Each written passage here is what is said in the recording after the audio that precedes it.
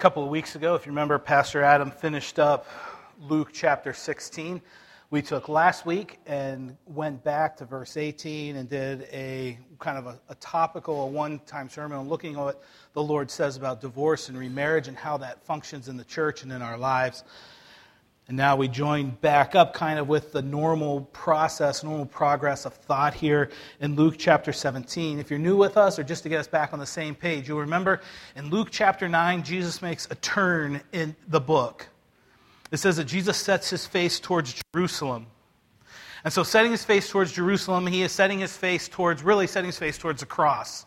Setting his face towards that Passion Week, the time when he would perform those redemptive work on the cross. And so from chapter 9 of Luke all the way to the end, chapter 24, we only have like a 2 or 3 month time span that is passing.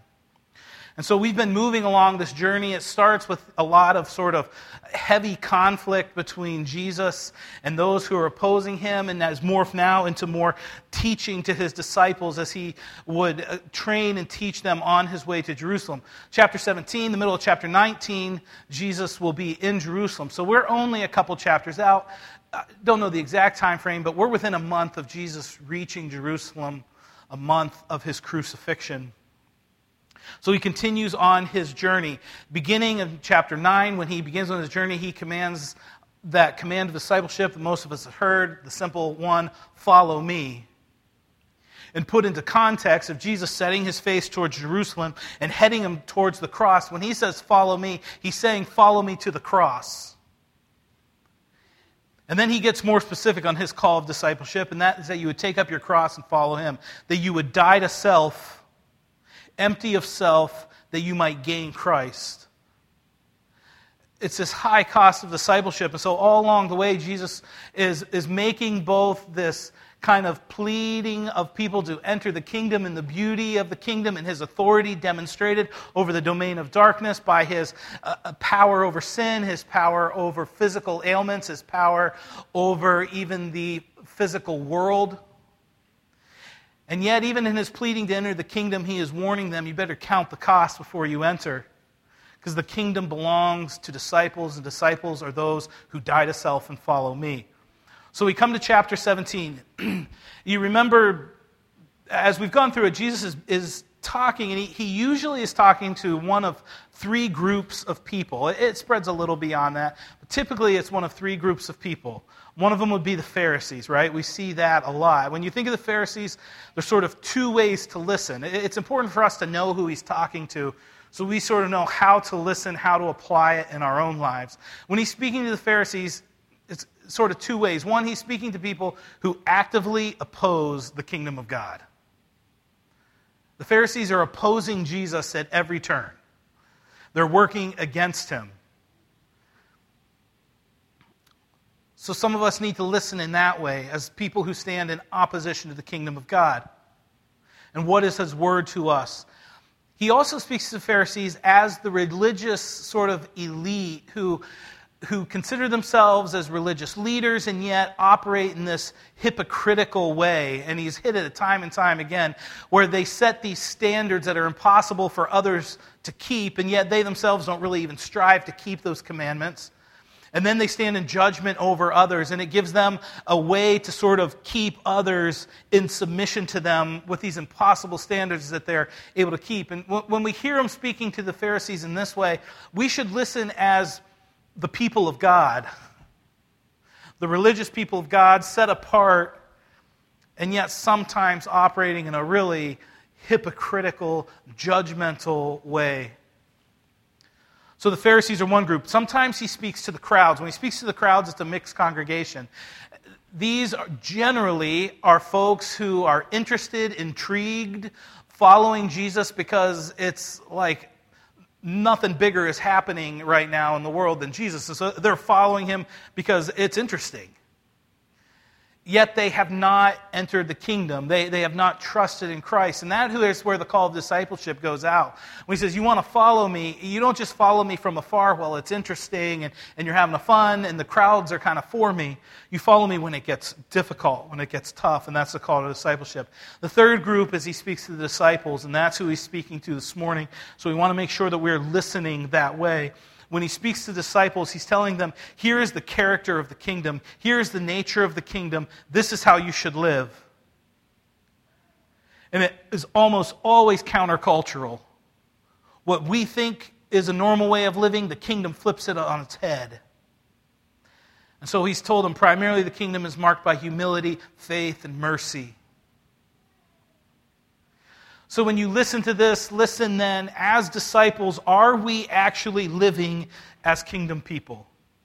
The text today is going to kind of revolve around 3 words or 3 ideas. We'll look at them each. They sort of stand on their own. At the same time, they grow through the text. 3 words are sin, faith, and service.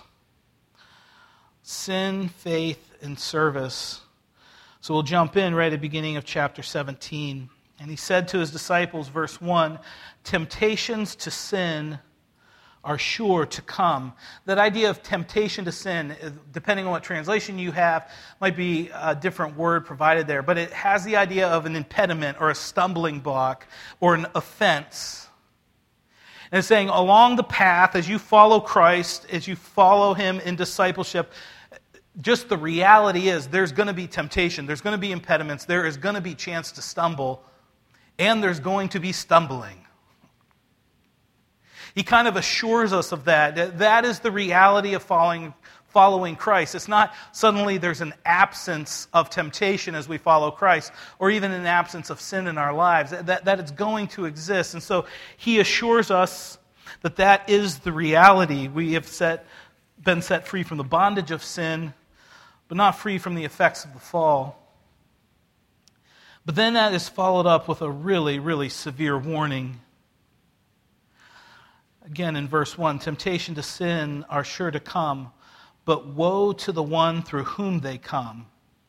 It would be better for him if a millstone were hung around his neck and he were cast into the sea than that he should cause one of these little ones to sin. An oracle of woe, of judgment. I mean, that is hyperbolic, strong language. When we read something like that, we should pause to see what is the Lord warning us against before we just, continue on.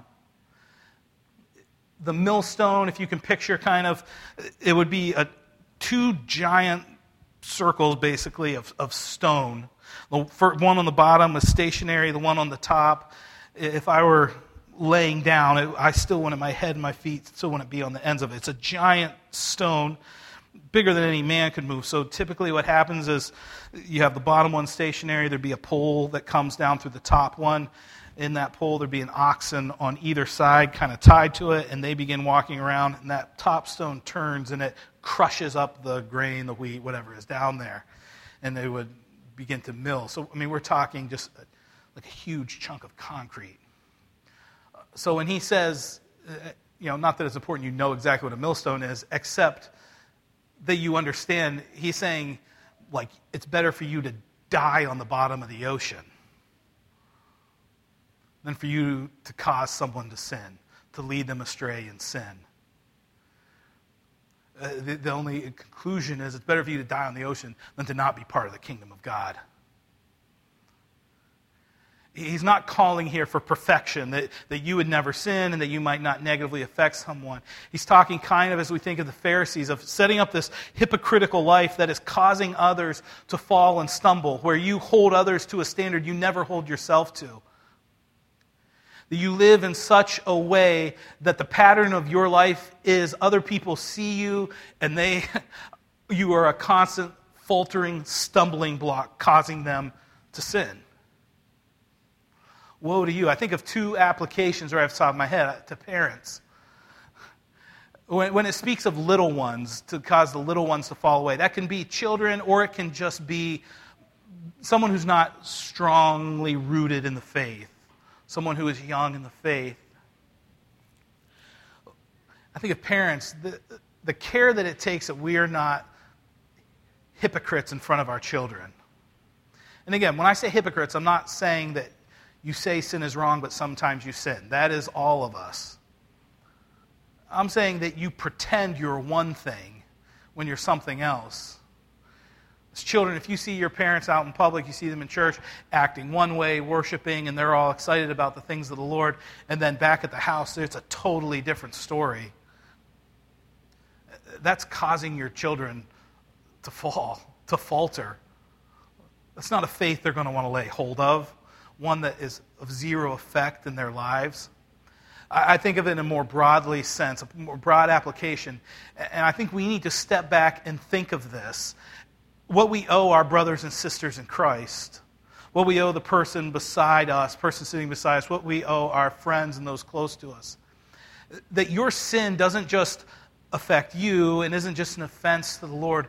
It causes others to falter and stumble. When you come in and you have a complaining, terrible attitude, and you're just complaining about everything, it causes others to start to despise the providence of God, to miss the blessings of the Lord, to grow in their attitude of complaining. When something happens in your life and you decide instead of dealing with it, you're going to turn to gossip because, it makes you feel better to start telling other people and slandering someone else. So you start getting with people and you slander someone's name and you just start bashing them. It's not just you sinning against that person. It's not just you offending the Lord. You're causing others to sin. Now they hear that. Now they're part of it. Now they're tempted to gossip. When someone comes to you and just bashes someone, now you know things about that person, whether true or not. It makes it hard for you to love that person, to care for that person. I even think of it with more seasoned Christians and younger Christians. The one who comes to Christ and they're really excited about the things of the Lord. They're giving themselves to the Word. They're super faithful. Whenever doors are open, they're there. They're looking to engage people with the gospel. They're trying to put off the old things and put on the new things by the power of the Spirit. And then they see someone who's a seasoned Christian and sees, well, they have no joy. They could care less about worship. They find anything to do besides attending church. I've never seen them share their faith. There's very little but difference in the choices that they make and how they would spend their time and their money and all that than anything else. And you almost train these young ones that just calm down about your faith. It's not that great. We cause others to stumble with our sin. When we think of it as being an offense to someone, it's not like you're purposely going out and thinking, I'm going to trip this person up and cause them to sin. It's just a life of laziness and sinfulness on your own that affects others. There is a severe warning against that. It should cause us pause before we just start gossiping, before we start complaining, before we start bashing someone else, thinking, what is this doing to the one who hears me right now? And it's the exact opposite of what Scripture tells us to do. Hebrews tells us to consider one another, how we can stir one another up to love and to good works. That means to look at, to study, to think, how can I interact with this person? What can I do in their life to prod them on to good works, to prod them on to love for others and love for God? But instead, when we're just focused on what makes me feel better, it makes me feel better when I complain to somebody. It makes me feel better when I slander somebody else to this person. We consider ourselves, and in selfishness and in sinfulness, we cause others to stumble. Jesus lays out a severe warning about that, and then he continues in verse 3. We see that there's an appropriate way to deal with the sin of others. Verse 3, pay attention to yourselves. If your brother sins, rebuke him, and if he repents, forgive him. And if he sins against you 7 times in the day and turns to you 7 times saying, I repent, you must forgive him. A lot of us know sort of that pattern of how we correct someone in their sin. But it's really, really hard to do. It's really difficult. You see, first of all, he says, pay attention to yourselves. That is, no one is called to be like the watchdog, that you're only looking for sins in others. He says, pay attention to yourselves in your own walk with the Lord. But when an obvious sin arises in somebody and it needs to be dealt with, the way to deal with it is in love, in wisdom, go and speak to that person about the sin in their life. That's so hard. What's easier to do is to not say anything and just hold it against them. Like, I won't say anything. I'll just judge them in my mind and hold it against them and treat them poorly. Or I won't say anything to them about it. I'll just talk to other people about that sin. That's sort of the default mode. It's really hard to do that for one reason is there's few people who just love conflict, who love that confrontation. And the people who love that, nobody likes them. So, if you're a likable person at all, you're not someone who just loves confrontation and conflict. So it's out of our comfort zone to do that. Secondly, to do it exposes sin in your own life. Rarely are you going to go to someone and confront them about a sin without some sin being exposed in your own heart, in your own life, in the midst of it. You need to be ready to deal with that and confess that. Another reason it's hard is because once you engage someone, you're in it with them. To go and to speak to someone about sin in their life means now you're engaged, you're thick in this with them. I don't just point something out to you and say, you're a bad person and walk away. If it's done out of love, and it's how can we move forward together, and now you're more involved than maybe you want to be.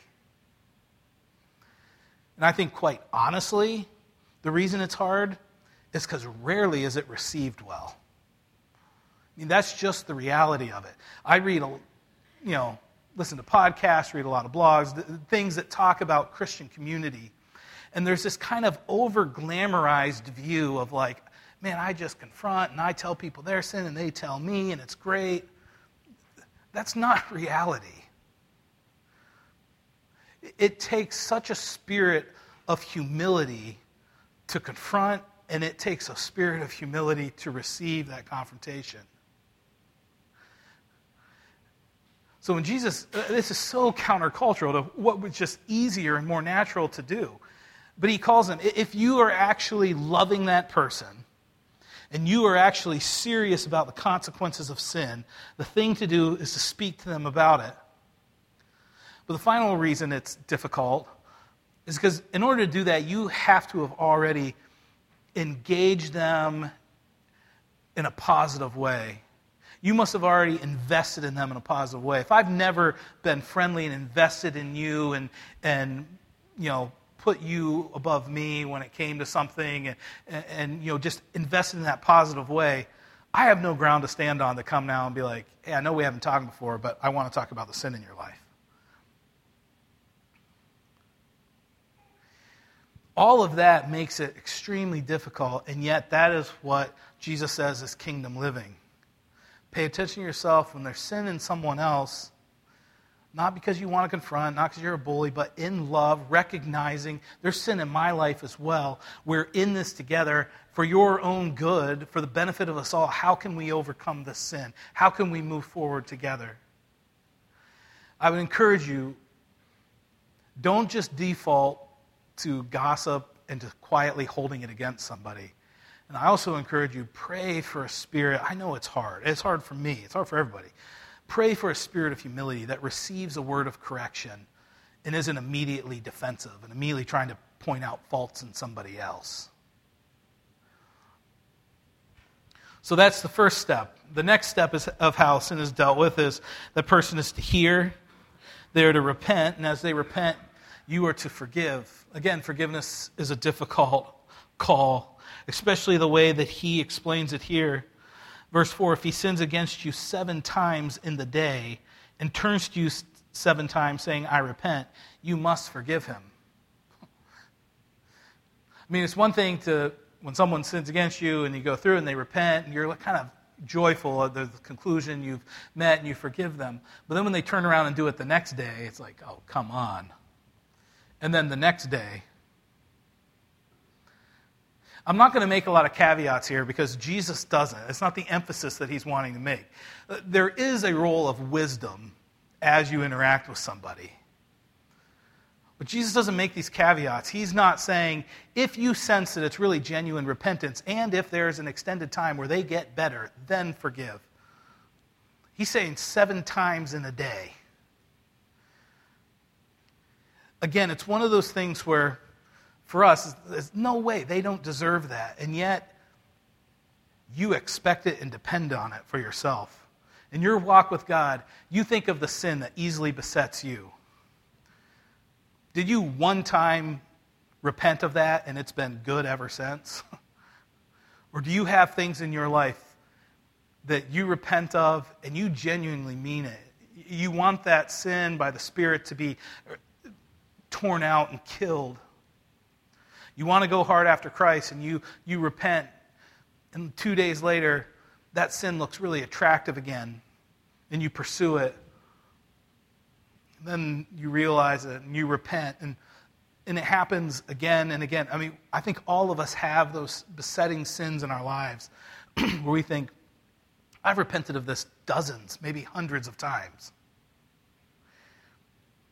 And yet, how grateful and how amazing the mercy and grace of God that He would forgive us and receive and be faithful and just forgive us again and again and again. And yet when it comes to us dealing with someone, we hold them to a much higher standard. What? They messed up twice? Forget it. They do not earn my forgiveness. And I think the easiest illustration is in a marriage relationship. I mean, I'll say something unkind to my wife. After my pride goes down a couple hours later, I'll apologize, repent of that. And like the next day I say something unkind to my wife. You know, it's the process that you go through. And the call isn't look at that person and judge how genuine you think they are. The call is when they repent, you must forgive. A quick definition of forgiveness. I've used this before, but I think it's helpful.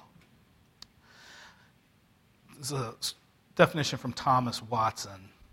It says, forgiveness is this: when we strive against all thoughts of revenge, when we will not do our enemies mischief, but wish well to them, grieve at their calamities, pray for them, seek reconciliation with them, and show ourselves ready on all occasions to relieve them. You can break that down. Each little phrase comes from Scripture. It's not, I say, I forgive them and I hold it against them forever. Now, there's things that forgiveness isn't. It doesn't mean that there aren't consequences for sin. It doesn't mean that it's instantaneous, that when you forgive them, you never battle with a spirit of forgiveness again. But that is what you are striving for, is this forgiving spirit. So Jesus lays this out, how is sin to be dealt with. By the time he goes through, sin is going to be present. There's going to be stumbling blocks. But woe to you if you cause someone to stumble. When there is sin, in a spirit of love, you need to talk to that person, and you need to be ready to forgive them again and again and again and again.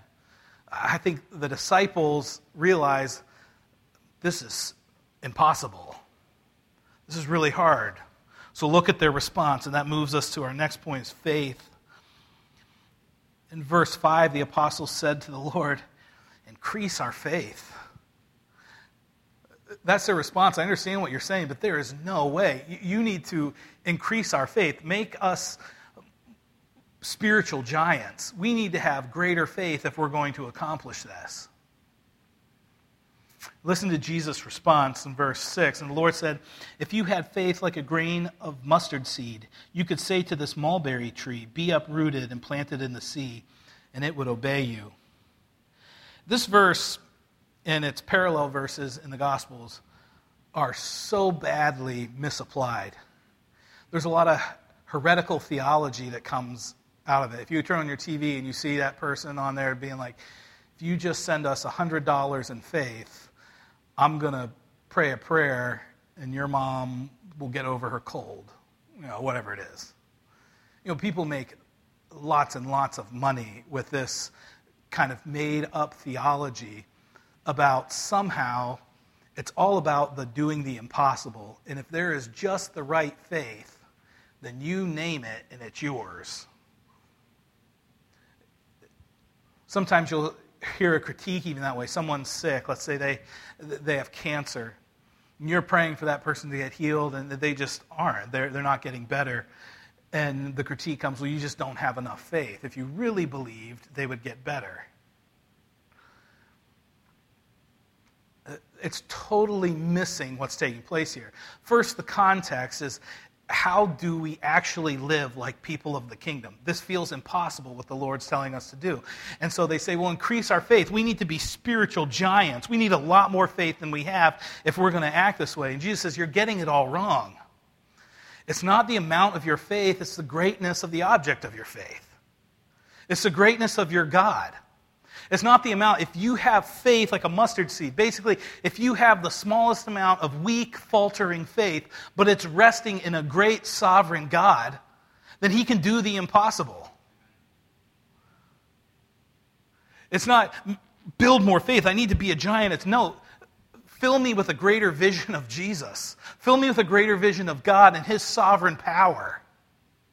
Not that I'm a spiritual giant, but that I serve the sovereign King and Creator over all things. That the finished redemptive work of Jesus Christ truly is defeating the domain of darkness. He talks about uprooting that mulberry tree. It's just an example of something that seems impossible. Reading a little bit in a commentary about a mulberry tree, I guess it's got like one of the most complex root systems out of any shrub or tree. That's like 8 times the size of what you see is what the roots are doing down below, and it's kind of this big knotted ball of roots. Even after a mulberry tree dies, I guess the roots can live for like another 600 years. Unless what I was reading was wrong, but that's what I was reading in a commentary. Wikipedia, they're never wrong. Anyways, it's hard to like uproot a mulberry tree and throw it in the ocean. Obviously, there's nowhere in Scripture where that's happening. I can't imagine why there'd be any purpose for you to have the power to uproot a mulberry tree. It's just an illustration, an example of, you say, give me more faith because what I commanded seems impossible. And I'm telling you, it's not the amount of your faith. God can do the impossible, and He can do it very simply. We've said this before. Even weak and faltering faith in a sovereign and holy God is saving and sanctifying.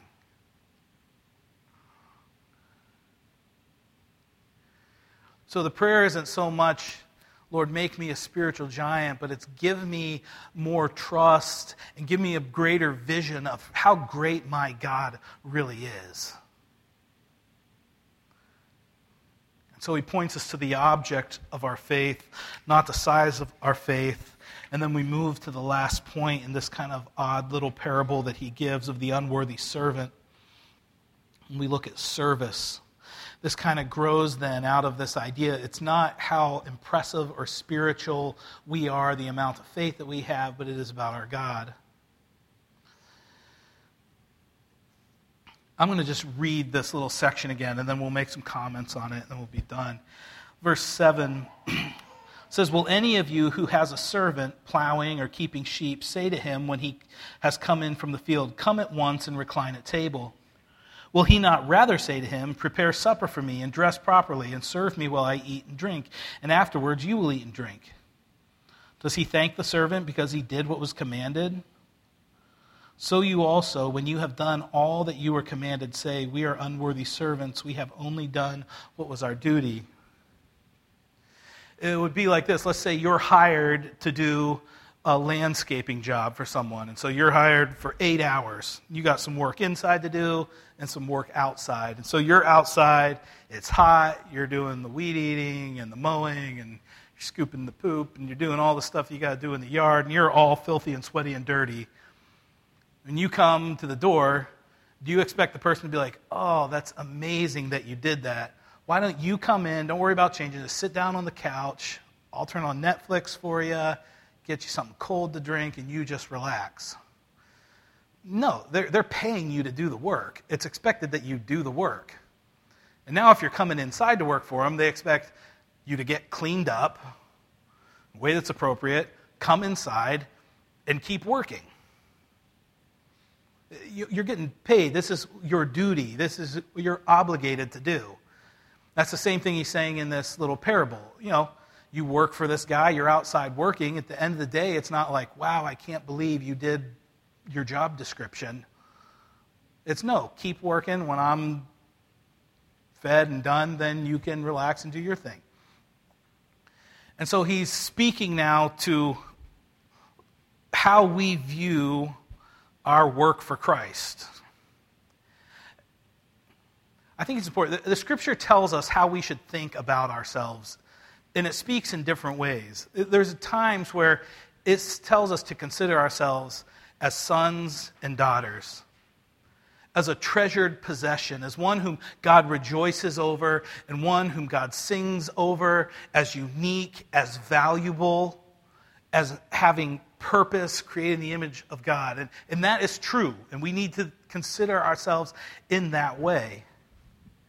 And yet at the same time, it's equally true that he tells us to think of ourselves as depraved sinners, dead in our sin, hopeless, unworthy, and even in our best efforts, gaining no merit, only more condemnation. And that's how he's speaking here. It's not about moving back to the faith conversation. It's not about make me a spiritual giant. It's about our God being great. And so when he speaks about our service, whatever we can do for the Lord, at its best is just fulfilling the command that he would give us.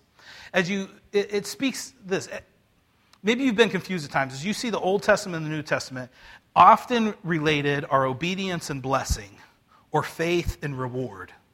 And they're paired together. How do obedience and blessing fit together? How do faith and reward fit together? Sometimes when you read Scripture, it feels like it's, okay, I know I can't merit God's grace and blessing, but it feels like he's saying, do this and I'll bless you. Like you are earning it.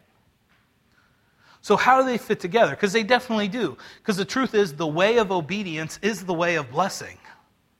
The way of faith is the way of reward. But they don't relate this way. That, okay, I was obedient, and now God is obliged to me to bless me the way I want when I say. Kind of that, you scratch my back, I'll scratch your back type of thing.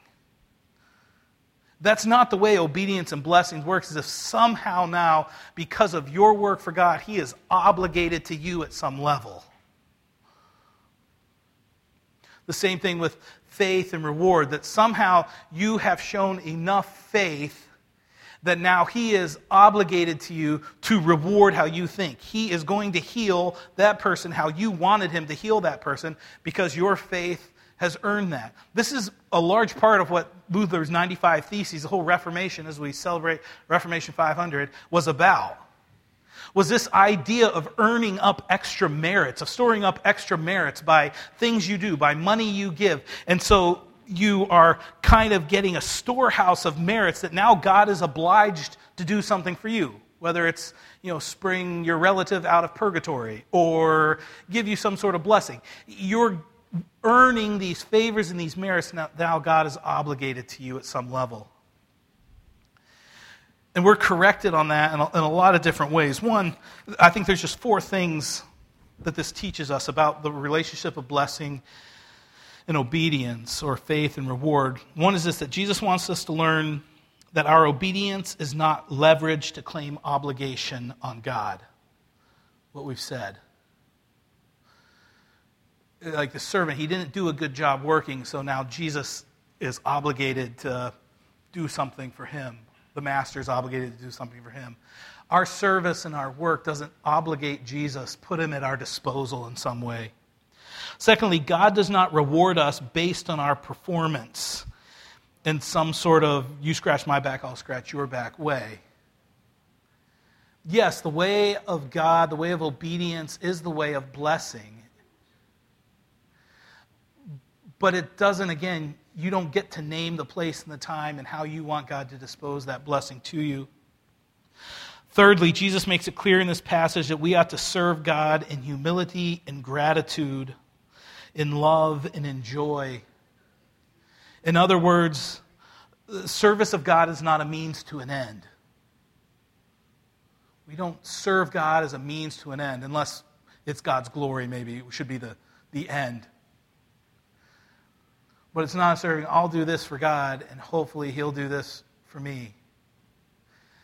I remember playing baseball growing up, having those thoughts as I'm playing, like, if you'll just let me get a hit right now, God, I swear I'll do my devotions tomorrow. It's like you're bargaining somehow, or even the night before, you got a big game coming, and so it's like, I got to be extra godly right now because I really can't afford to make another error. And so if somehow God tick for tack is going to, you've earned something, but our service to Him is out of joy and gratitude. Finally, God deals with us by grace. Perhaps you've heard of the debtor's ethic. We sing songs that talks about being a debtor to mercy or a debtor to grace. But the idea of the debtor ethic, being in debt to God is correct, but the idea of the debtor ethic is such a bad way to live. And that is to think that I'm in debt to God's grace, and so I have to live godly and I have to do good things in order to kind of even that scale to repay God. But you realize every good thing you do is decreed by God, granted you by God, sustained by the Spirit. It's only putting you further in debt. That's what I'm saying. It'd be like you owe Him $10, and then He gives you $1 and you give it back to Him. Or, that doesn't make sense. Every good thing you accomplish, it's not because you're a spiritual giant. Remember the weakest, smallest amount of faith in a great God. It's the great God, not your faith, that is great. And so that is how He's saying, that's how faith and reward, that is how obedience and blessing, yes, they belong together, but not in a way that God is ever obligated to you, not in a way that you ever begin to pay back God. He gave you Jesus Christ. That's the greatest gift. You never can repay that. What does Romans 8 say? With Him, He gave you everything that you need. He gave you all things. All things for life and godliness, that you might persevere, as roam back further in Romans 8, to be conformed to the image of His Son. He gave you Jesus Christ. That's the greatest gift. He's giving you all things with it. And then Romans 8, He's working all things. He's given them to you, and He's working them in your life. For your good, for His glory. So that in Romans 8:37, you might be more than a conqueror in all things. He's using them all for your perseverance and endurance to the end. There's nowhere in there where it's like, look what I've brought to the table to repay you, God. You're just going further and further and further into debt as He grants you Jesus Christ, and with Him freely gives you all things, and then by His grace works all things, and then through His grace brings you through all of the difficulties of life. And at the end, you're nothing but a trophy of grace, and that is beautiful. But a trophy of grace is an unworthy servant. So again, remember, He's not saying unworthy servant and that think of yourself as worthless. An unworthy servant is the one who belongs in the King, who is bought with a price, who is a son, a daughter of God, who is precious, whom the Psalms say that God rejoices and sings over you. It's not the spiritual giant who by faith thinks they're accomplishing things. It is the one who in humble and contrite heart turns to God again and again. So as disciples, Jesus turns to us this morning and He gives us 3 words, 3 things to think about, 3 ideas. One is sin. It's going to be around. Pay attention to yourself and don't cause others to fall. There's huge warning in that. Watch yourself. Watch how you talk. Watch how you complain. Watch how you gossip, because it affects others, not just yourself. And then we need to be for one another, and by being for one another, when we see sin in someone's life, we lovingly, as a friend, not because it's convenient, not because we want to, not because it's easy, because we love that person and we want their best, we go to them, we talk to them about it. We need to be able to do that and receive that, and then be quick to offer forgiveness again and again and again. You don't get to be the judge of how genuine you think it is. If they repent, you forgive. That's impossible. It's not, because even in our weak faith, we have a great God. And the blessing that comes with obedience is just more and more and more grace. Not merit to pay him back, but grace and grace and grace lavished upon us. Let's pray. Lord, we thank you for your word. We thank you for its instruction in our heart and in our lives. We thank you that it speaks to us immediately where we are. Lord, I pray that when we leave here, we'll be more careful about leading others into sin, causing others to stumble, not on purpose, but just by laziness and guarding our own hearts and guarding our own lives. Lord, that you'll paint in our hearts and our minds a vision of God that is much greater, that is much more as the Bible portrays him and not how we kind of just imagine him to be after our image. Lord, and in doing that, Lord, we will depend upon you and your grace as chosen and precious children and as unworthy servants, turning to you for grace and mercy moment by moment.